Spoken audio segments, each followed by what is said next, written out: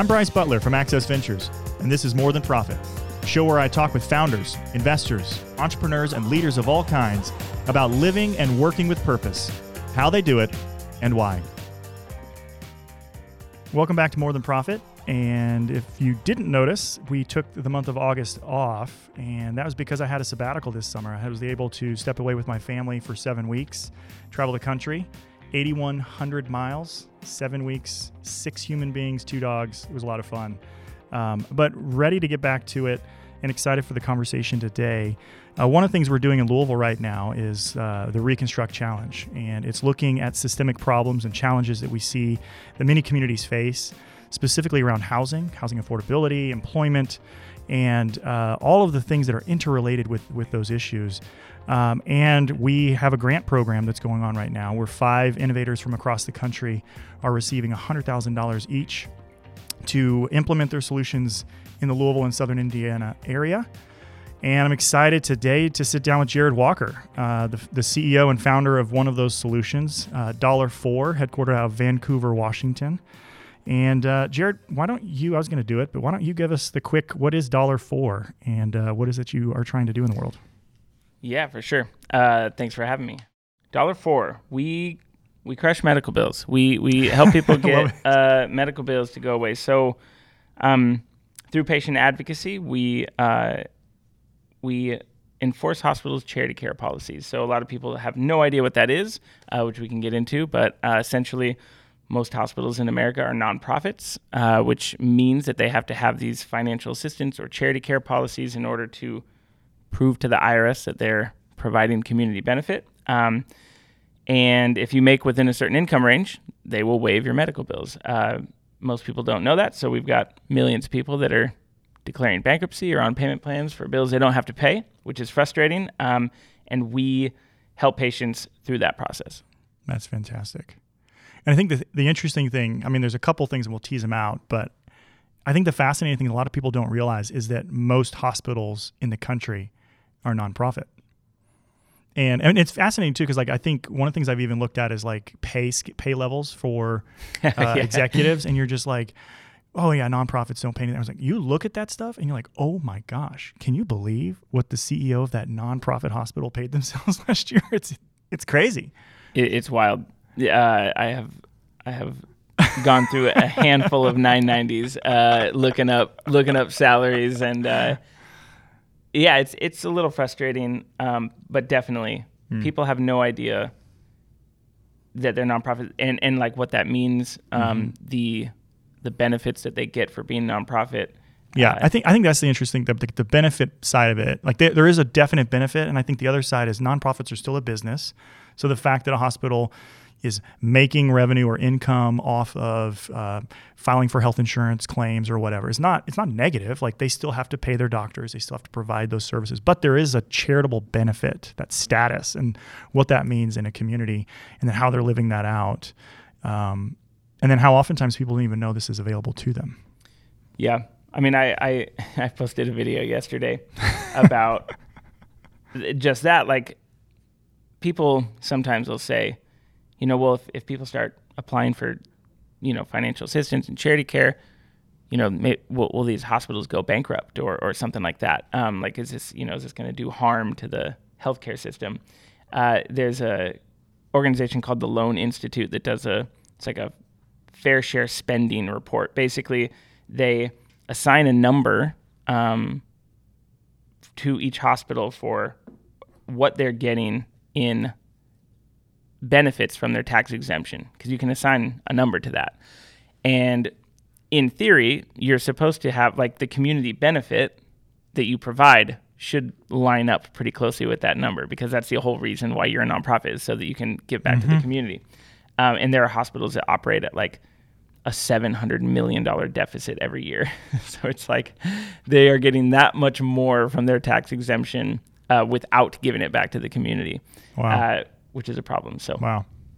Well, you mentioned a video that you posted. So I think 2 things are probably true. There's a personal story in how you started $4, and then there's also the viral nature of what got you guys kicked off. Because it was, correct me if I'm wrong, didn't you have a TikTok video that really kind of jettisoned the life of $4? Yeah, and they are two completely separate stories. So I don't know where you want me. Let's go with both of them. Let's start with okay, so for you personally, obviously $4 nonprofit focused on helping eliminate debt for low-income families, specifically across the country, medical debt. Why do you care? Why are you doing this? Yeah, so it actually started as $4 Portland. And I grew up in the Pacific Northwest. My wife and I, 2012, we were sitting at home. She got a phone call. Her aunt had passed away from cancer. About 15 minutes later, I got a phone call. My cousin had gone into labor 7 weeks premature. Baby needed heart surgery to live. And families were, running around wondering, how are we going to pay for it? And I was like, I don't know, 23, 24. So that was the first time that I had seen a medical crisis means a financial crisis. And I had never seen that firsthand. And it made me really frustrated that was like the conversation that I, kept hearing people saying. And so I just wanted to help people, hopefully avoid the financial burden that comes with a medical crisis. And so from there, I had this idea of, we can, kind of crowdfund. We can get people in Portland to give small reoccurring monthly donations. Every month we'll pool the money together. We'll pay medical bills for people in our community. So that's how I started it. And I didn't even know what Charity Care was at that point. So several years go by, and we're crowdfunding and helping people out. So you're doing this before the Charity Care was even on your radar? Yeah, I had no idea. Well, yeah, because I'd felt like a freaking chump because I had been paying medical bills for years for low-income families that all would have been eligible for free or reduced care. So when So how did you come to know about Charity Care then? So Eli Rushbanks, he was on our board. Now he's on staff. We were at some networking event, and we got to talking. We were both guests. We didn't know anybody, so we just started chatting, and he was like, "Oh, have you ever heard of Charity Care?" Because I'm telling him what we do, and he's like, "Oh, you should look into this law, blah blah." And so when he told it to me, he's like, "Yeah, if you're within the income range, the hospitals legally have to waive the bills." And I'm like, "Okay, dude, there's no way that's real." And then looked into a little bit. We met up a few times and dug into some of these policies, and I remember we sent in the first one. We're because neither one of us had done it. We just read the law, and it was there's no way that this is going to work, but it did. So wow. So So to date, how many people do you track? The number of people you've been able to help as it relates to $4 and the amount of dollars that you've been able to do. How do you what do you track as success metrics for you? Yeah, so I think it's people served, debt relieved. So I think we're just about to hit $20 million in medical debt relief. Wow.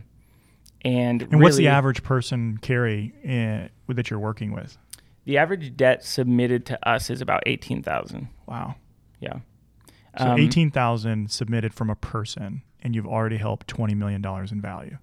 It's a lot of people. Yeah, and it kind of is all over the place because we've gotten $30 medical bills waived. We've gotten $450,000 medical bill waived. You know what I mean? So it's $450,000. Yeah. We've got this. The coolest thing is our little. You got a tracker? Well, we got a Slack channel where it's just the community cool. Celebration one. So today, $8,484, $10,553, $27,500. So it's every That's time really we cool. get a bill waived, everybody celebrates in the Slack really cool. channel. So let's stay on you because I do want to get to the viral video aspect of kind of your story. But what drives you? What motivates you? What inspired you at an early age to even pursue kind of this pathway as it pertains to community and helping others? Was there an individual person? Was there a group of people? What has shaped Jared's outlook and perspective on the world? That's a hard question. It's a big one. Boom! I know. Well, it's people expect this healthcare background or nonprofit background. Yeah, I was bartending, going through school. I didn't even finish school. What's your favorite cocktail? I usually just drink mezcal. There you go. Yeah, mezcal. So you bartended through school. So you don't have the healthcare background. You don't have the nonprofit traditional background. But so like then what? Yeah, really, I really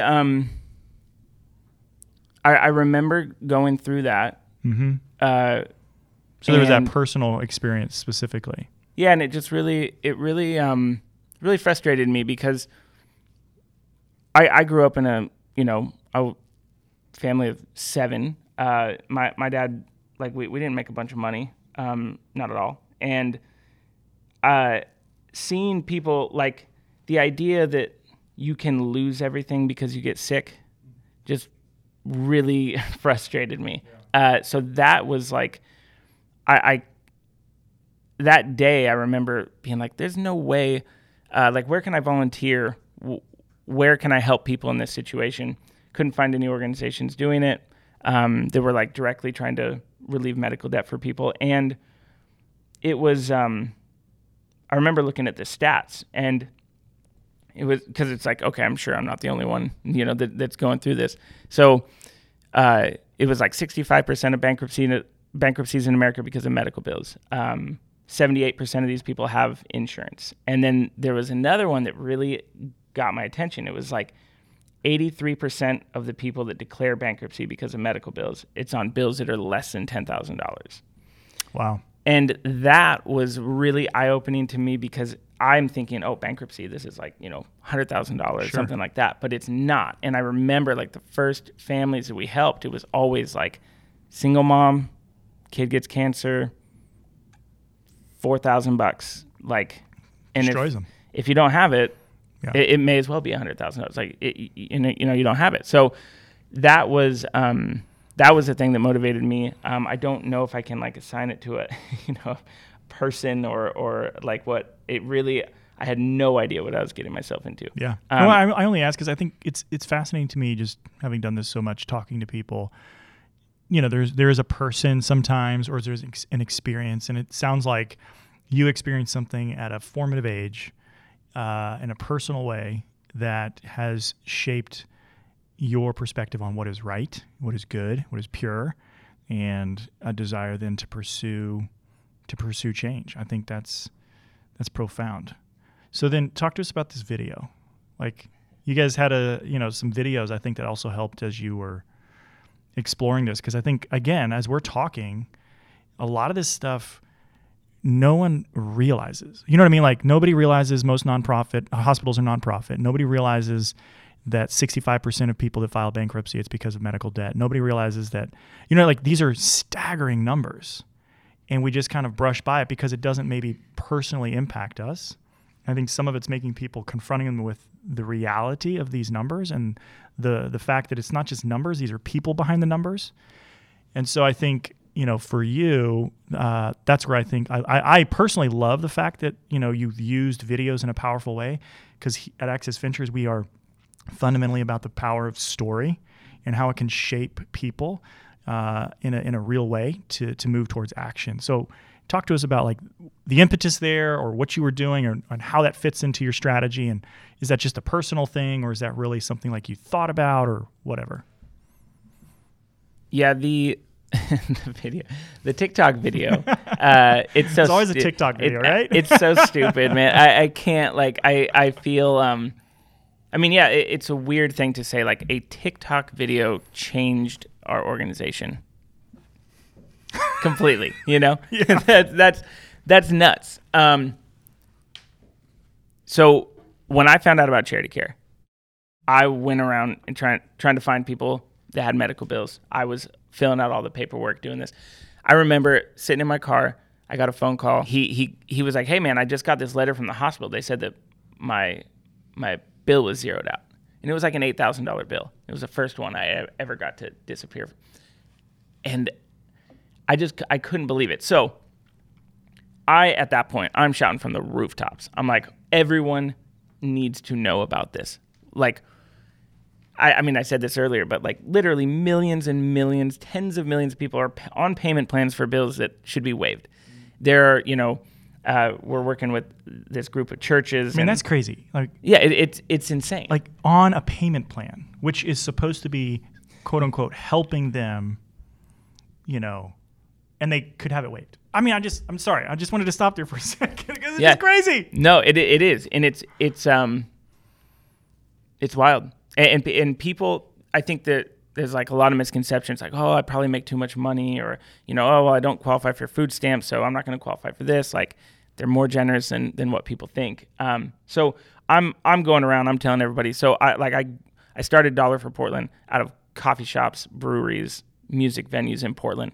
Literally me with an iPad, sign up for $1 a month, sign up for, let's help people with medical bills. So from there, I just kind of took that same strategy of like, I'm just spreading the word, telling people what Charity Care is going to help them. Like I would, post up with, we have like 4 or 5 hospitals in our area. So I just post up with all their applications. I just fill them out for people on the spot, like do whatever I could to spread the word about it. So, it was my little sister was like, oh, you should get on TikTok. People would love what you're doing on, with $4. And I was like, no freaking way. And I already hate having to keep up with anything on Instagram or Twitter or Facebook or whatever. I'm like, I'm not adding another one.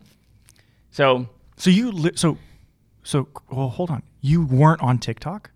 No, no, I wasn't. So that's like, so I think that was at Thanksgiving. Oh, yeah, because awesome. she was in town. She actually lives in Hopkinsville. Oh, funny. So that's funny. So then Christmas, she comes in town again. She's like, hey, did you get on TikTok? She's like, I'm telling you, Jared, like people will like what you're doing on TikTok. It'll blow up. I was like, okay, whatever. So a couple weeks go by. I had a couple of mezcals at the office, and I am scrolling through TikTok. I downloaded the app, and I see that what's a piece of information that feels illegal to know. That was like the prompt. And I was like, oh, I know this one. Like I can make a video right now. Like this is the best kept secret of the Affordable Care Act. Nobody knows about it. So I made the video. I had never made a video before on TikTok. I had 0 followers. Like I posted it and went to sleep. And the next morning I woke up and it had like 50,000 views or something. Oh my gosh. And I was like, what is going on here? Like that is nuts. So I put my phone down again. I, refresh it after like 15 minutes. It has 100,000 views. And so I'm like, oh, this is like happening. So yeah, by the end of it, it has, I don't know, 30 million views or something like that. It just went because someone took the video from TikTok, posted it to Twitter. It was on the front page of Reddit and, just went crazy. So the problem was I told people at the end, because again, I don't have any followers or anything. So I'm like, maybe 50 people are going to see this. So at the end, I'm like, hey, if you need help, just shoot me a DM and I'll help you out with your financial assistance. So we have like tens of thousands of messages coming in from TikTok, Instagram, Twitter, our website. Oh my gosh. I mean, at that point, I still had my personal number tied to like the Instagram. Oh my gosh. So I'm getting calls and it's just like, so yeah, it just totally popped. So we were helping people in Oregon, Washington, and California at that time. And it was like overnight, had to figure out how to scale to like a national So give me a time frame. What year was this? This was the beginning of last year. Okay. So yeah, like January. So until beginning of last year, Dollar for Portland kind of helping people pay off their debt or get it canceled rather. And then all of a sudden it blows up. So I'm looking at your shirt and it says $4 and then a box and it's 5 million right now. Talk to me about like how you went about expanding from what started as Dollar for Portland and how you're now thinking about $4 and even your brand identity and kind of where you go from here. Yeah, so Dollar for Portland pretty much stopped. I dropped the Portland in 2018 because we started getting into Washington, California, and then that's when we shifted from like helping individual families pay medical bills into patient advocacy and enforcing these policies. So we have been trying to, it's just been a shit show. It's just been like the last year. It's like, okay, what do we do? Everything the last year and a half, I've just kind of felt like everything has changed week over week. There's a major decision that needs to be made. Like I mean, at the beginning of last year, it was just me. And now we're a staff of 7. We've got 250 volunteers. Like it's a lot to manage. Yeah. So it's been, so I don't even know what your question was. Sorry. Well, just your brand identity. And because like, again, I think sometimes that's amazing. Like you mentioned you had your personal phone number attached to one of the accounts. And so like, you know what I mean? Like, so all of a sudden you get thousands of inflow from this video, and your heart and your passion is to help these people cancel the debt that they should already have canceled just by making them aware of something that's available to them. And so now like, okay, I have this, I need to help these people, but I also don't have the infrastructure established. And so, help me understand the last 12 months. And then what is, like the next 12 and 20, like how do you see $4 like really being catapulted into your full vision of what that could be over the next 2 to 3 years? Yeah. So first thing was, how are we going to figure out how to quickly identify if someone's eligible for these services? So after the viral video, it was, we need to create like an eligibility screener, which means we needed to, so it's a quick intake process in a sense. Yeah. Yeah.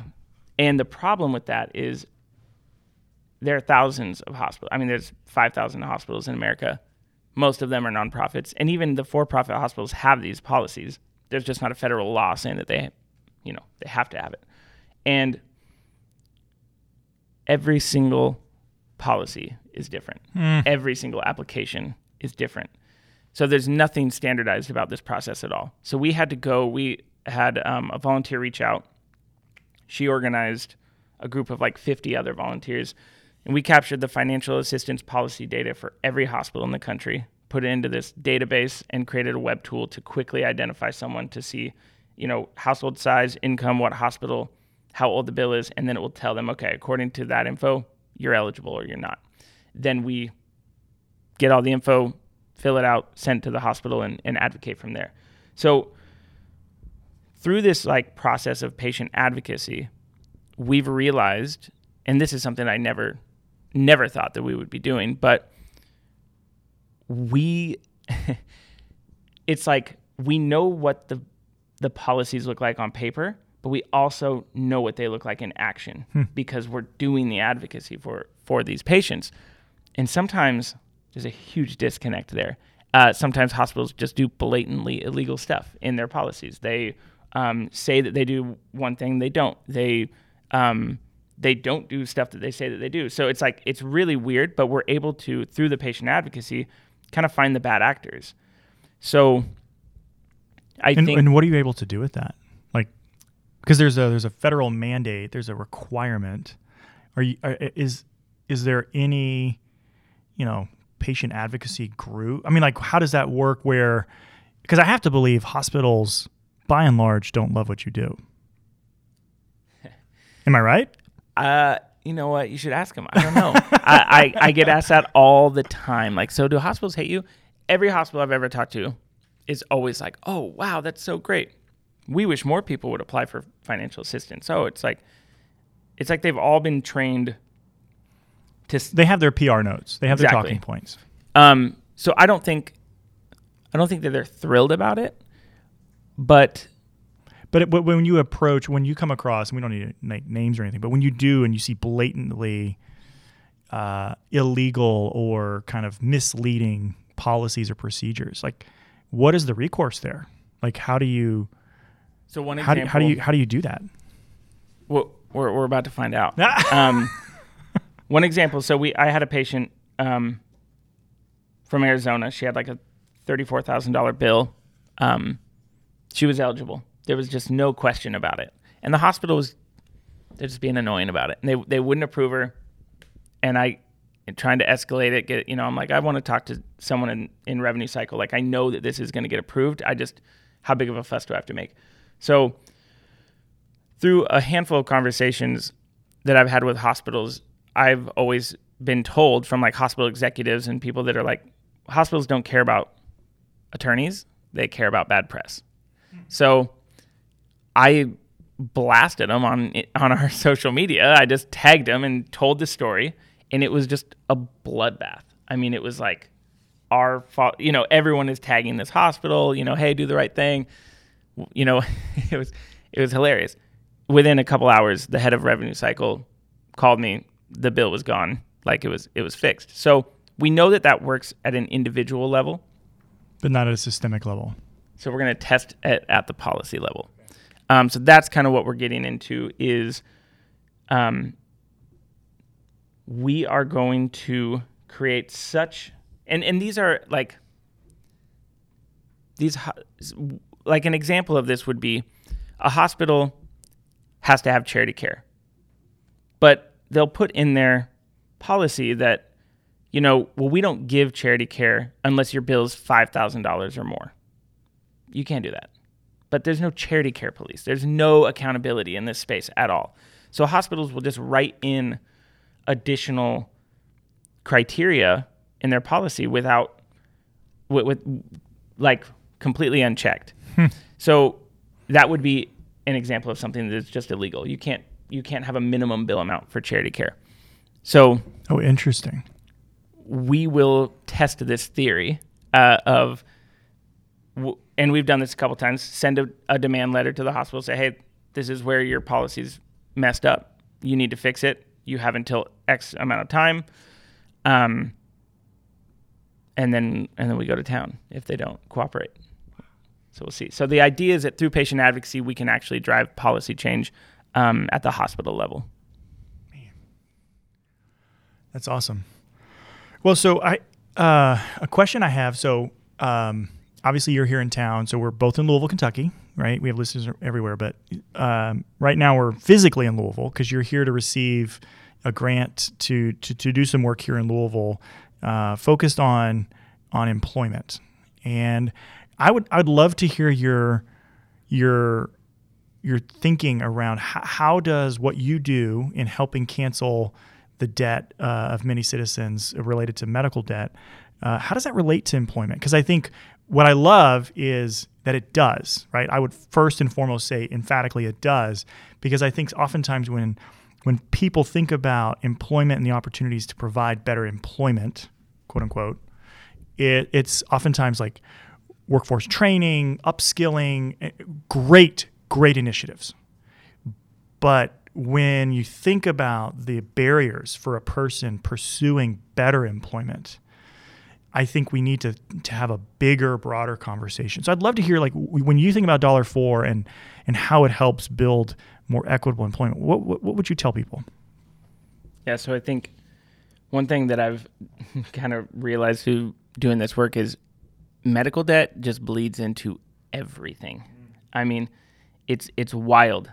We hear these stories all the time of people that are like, yeah, my credit's ruined. So I can't get a loan, can't get a car, can't drive to work, wasn't able to keep my job. We hear that all the time.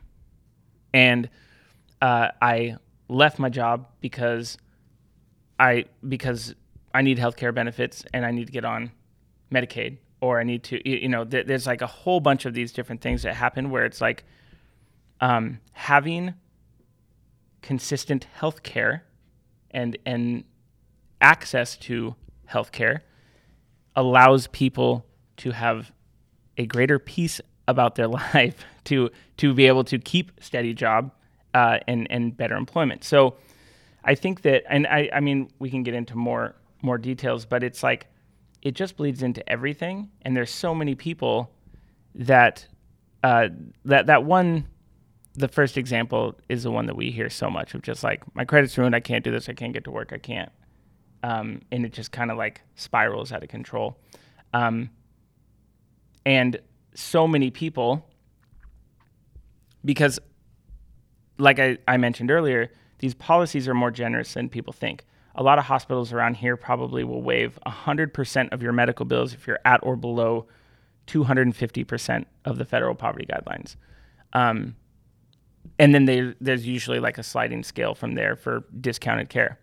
That covers a lot of people. A ton of people. Yeah. Well, and I think what I appreciate is, like, I think there's a conversation that we need to continue to have in communities across the country around like the benefits cliff and the effects of credit score. Like literally when you go to apply for a job, how impactful that is in just getting good employment. Or, like you said, transportation is related to employment. So your ability to access good transportation, whether or not it's buying a car for your family to move about your community, is tied to your credit score. And so if you have this medical debt kind of hanging over your head, and so that's where I think, like, as we think about this idea of quality jobs over good jobs, it encompasses all of these things. And if somebody has this thing like, well, I can't fathom having to make the decision where it's better for me to quit my job so I can have Medicaid than to have a job and provide for my family through honest kind of quality, gainful employment. Like I can't even fathom that as a human being. The other one that is wild is I think it's like 1 in 3 Americans will just neglect care because they can't afford it. Yeah. We see that all the time where people are just not getting the treatment that they need. And then when something happens, it's 10 times worse than it should have been. And then they're out of work for an extended period of time. Oh, that's the other side of it. So it's like, So all of a sudden I've got this debt. And so it's like, well, I can't afford to go to the doctor, but I've got this pain. Yeah. And so then they don't. And then it just makes it worse. And then they can't work. I mean, it's just like this vicious cycle that we find ourselves in, all related to things like medical debt. And that one is extremely common. I avoided this. I put it off because I can't afford it. Now I'm not able to work, or I was just, so it bleeds into everything. And we know that they're like within that, first little month of the viral video, I think we had like $200 million of medical bills submitted through that eligibility screener. 200 million? 200 million. Gosh. Which you're like, oh my gosh, that's such a huge number. That isn't even. I know it's not. The estimated amount of outstanding medical debt right now is like $180 billion in America. Wow. And so it's like there are hot spots around the country where we see it, Texas, Florida. And what creates a hot spot? Like, what do you mean by a hot spot? Most of the time it's states that didn't expand Medicaid. Okay. And some states will add laws. So there's this federal law that basically is pretty darn loose, actually. It's like, you're a nonprofit hospital. You have to have these policies. You have to give patients at least 240 days to apply. You have to, there's very basic rules. But then they're like in Oregon and Washington, they've added to that. They've created state laws that said, okay, you can't sue a patient that you haven't vetted for charity care. You can't even send a patient to collections without vetting them for charity care. They make the minimum 300% of the federal poverty guidelines. So they'll do things to bulk it up. And then in these other states, those just don't exist. Yeah, specifically like you said, where they did not expand Medicaid. Yeah. Fascinating. So I totally get the story, like what initially personally motivated you. I mean, you've been at this for a while. So, and I see your excitement. So we're sitting across the table from me. So people can't see that. Like I see your excitement in kind of describing the challenges before you. What right now gets you super excited? Like why stick with it? What makes you continue to be passionate for the work that your organization continues to do?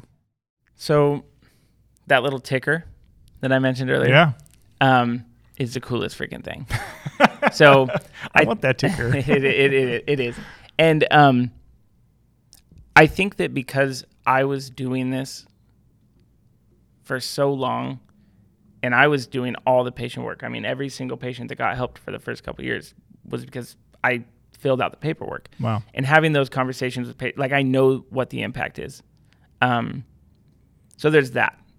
Then this idea that we have this opportunity to do it larger than anything that I was ever expecting is really exciting.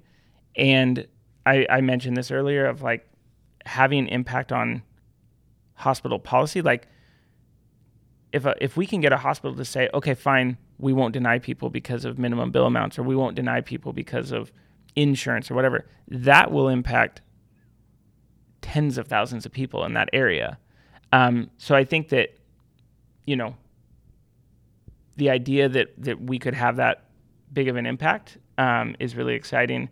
And to the best of my knowledge, we're the only organization in the country that's doing this. So I kind of feel like, well, I have to do it also. Yeah. You know what I mean? But I mean, I love what I'm doing. Yeah. Never thought it would get here. Well, I'm glad you have the ticker, because I do think you have to be reminded sometimes of because it's hard. I mean, at this point, you're probably with 7 team members and 200 plus volunteers, not processing personally those things. And so to constantly be reminded, I think the practice of reminding and remembering is an important practice, because sometimes we lose sight of those powerful, real moments of change. And then it's okay, great. Man, that was a person. That $10,000 cancellation of debt, that was a person, or a family of 5, a family of whatever. And that's impactful. There are ones that happen that are almost they're just too cool, What's your coolest? You say that, do you have one where you're I remember this one? I think, yeah. So there was one kid that reached out, and I think it was on Instagram. He was like, "Hey man, I just want to let you know I saw your video. I followed the steps. I just got $100,000 waived for my mom." And so then there's that whole idea of we don't have to do it for people. We can empower patients to do this themselves. So we just from that one little interaction, we created this whole educational hub of we can just empower patients to do this. I don't want to be the bottleneck for this. Sure. If patients just want to take the info and run, go wild. And so he said, "So can I volunteer and do this for other people?" So now he's a volunteer doing this for others. That's and cool. So I think that those are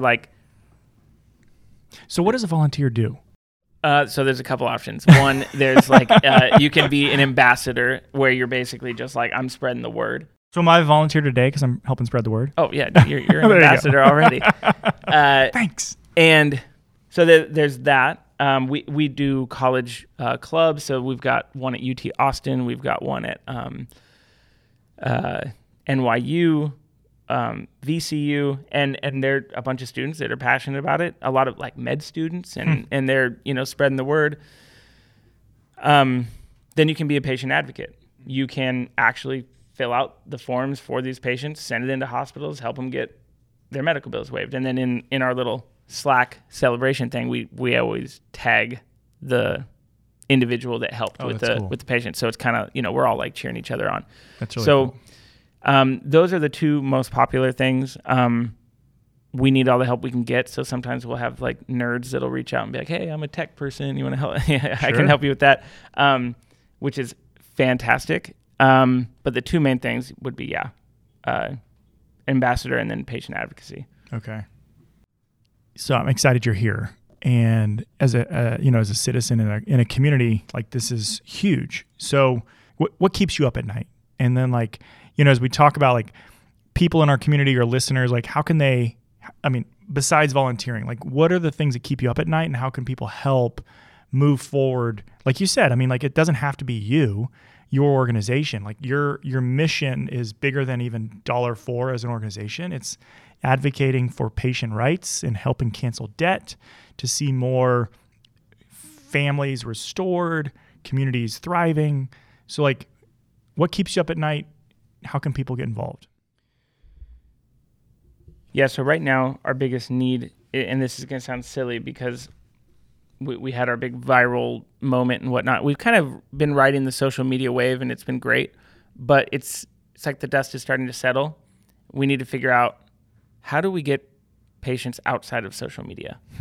So stuff like this, one of the main things that we're going to do is hire a community organizer in Louisville that will be getting this out. Local organizations, partnering with local organizations that are serving similar populations. There's so much overlap. If you are in affordable housing and you are working for a nonprofit that is helping with affordable housing, there are people that have medical bills. Yes. And they, we can be a resource for them. So getting the word out outside of social media. The other thing is like, who's on social media primarily? Young people.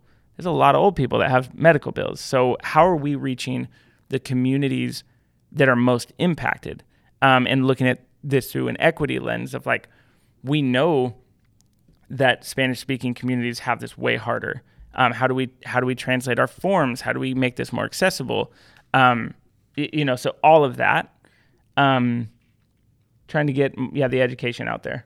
Yeah, I mean, I think that's right. I mean, I think we do take for granted, like, and I think, from a growth orientation perspective, it's like, man, the market's so big on social media, which is true, but the market's even bigger and the needs are even greater sometimes with people that don't have access to these platforms. And so it's awesome. But how do we get to that, 55-year-old grandmother that has been saddled with medical debt for the last 20 years? Yeah. Low tech, needs low help. Tech. Low tech. And this would radically change her life in a way that's just unreal. So. Yeah, the other thing that keeps me up at night is when people pay when people pay a medical bill with a credit card. So like, oh shoot, I don't have this money, but this hospital is going to take my home. Okay, I need to put this on a credit card right now. So they do that. They do that all the time. So then it's like you try and educate people on this of like, you would much rather have hospital debt than credit card debt. Hospital's not going to charge you 20%. Well, because like you said, like even if you're on a negotiated payment plan, it's going to be better than paying 25% on a credit card bill. Yeah. But then there's no advocacy that you're able to work there, probably. Exactly. Because it's like, what are you going to do? They're not going to pay you back that money that you've already.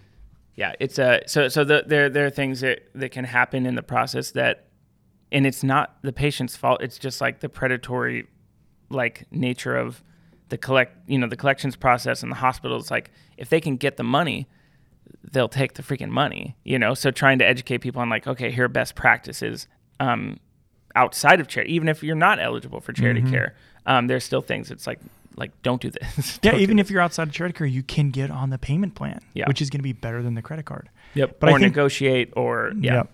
And I think that's that fear mentality of like, oh my gosh, I can't do it. So then what we do is we put it onto that 0% credit card for 12 months, and then we try to find another one, and then all of a sudden we're paying 25% on a $10,000. Mm-hmm.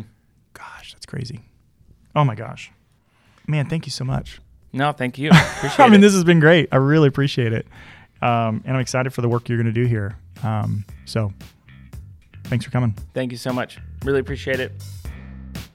If you're listening to this episode and you or someone you know has medical debt, please go to $4.org/help today. And if you'd like to volunteer or donate to this amazing organization, please visit their website at $4.org. Again, if you'd like to learn more about the Reconstruct Challenge and more of these impactful organizations, please check out reconstructchallenge.com. And if you'd like to explore designing your own Reconstruct Challenge to identify and fund innovative interventions to some of your community's most pressing challenges, there are ways on the website to learn about partnership. As always, thanks for listening, and stay up to date by subscribing wherever you get your podcasts. And while you're there, drop us a review so others can find us as well. More Than Profit is a production of Access Ventures. Direction, design, and editing is done by our friends at Render, a public benefit innovation studio in Louisville, Kentucky. To learn more about their work, check out workwithrender.com. As always, I'm Bryce Butler with Access Ventures. Thanks for listening.